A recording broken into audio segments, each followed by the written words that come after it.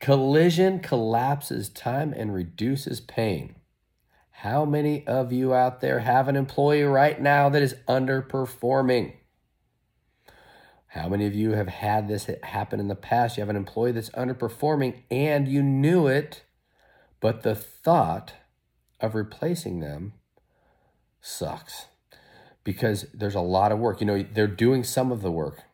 They're not doing what you want, but the thought of getting rid of them and replacing them and having to train somebody else, that period of time and that thought and the fear of going through that is what causes us to delay making that decision. But when we delay making that decision, inevitably our energy comes across to that employee, their skill set or their effort goes down, their desire to be there goes down, they will leave you or eventually you will fire them.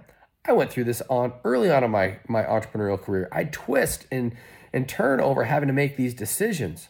But what I realized was while I'm suffering, the other person's not doing their job and they're not begging me for their paycheck. So why do I have to beg them to do their job?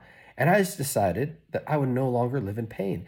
And eventually you get to the point when you realize that the pain of letting somebody go in that instant is less than the pain that you put up with keeping them there. So what happens is, let's look at it. If you let somebody stay for a year, the performance has suffered, your company has suffered, you haven't grown as much as you should have, your clients have probably suffered, especially if they're customer based or come in customer contact. But if you let them go, you take that hit, that 30, 60, 90-day hit of not having somebody there, and then you put the right person in the right seat. They're the right fit culturally, the right fit for the job, and now your company can take off and you can work on the highest and best use of your time that other people in your company can't do, or the thing that brings you joy and passion.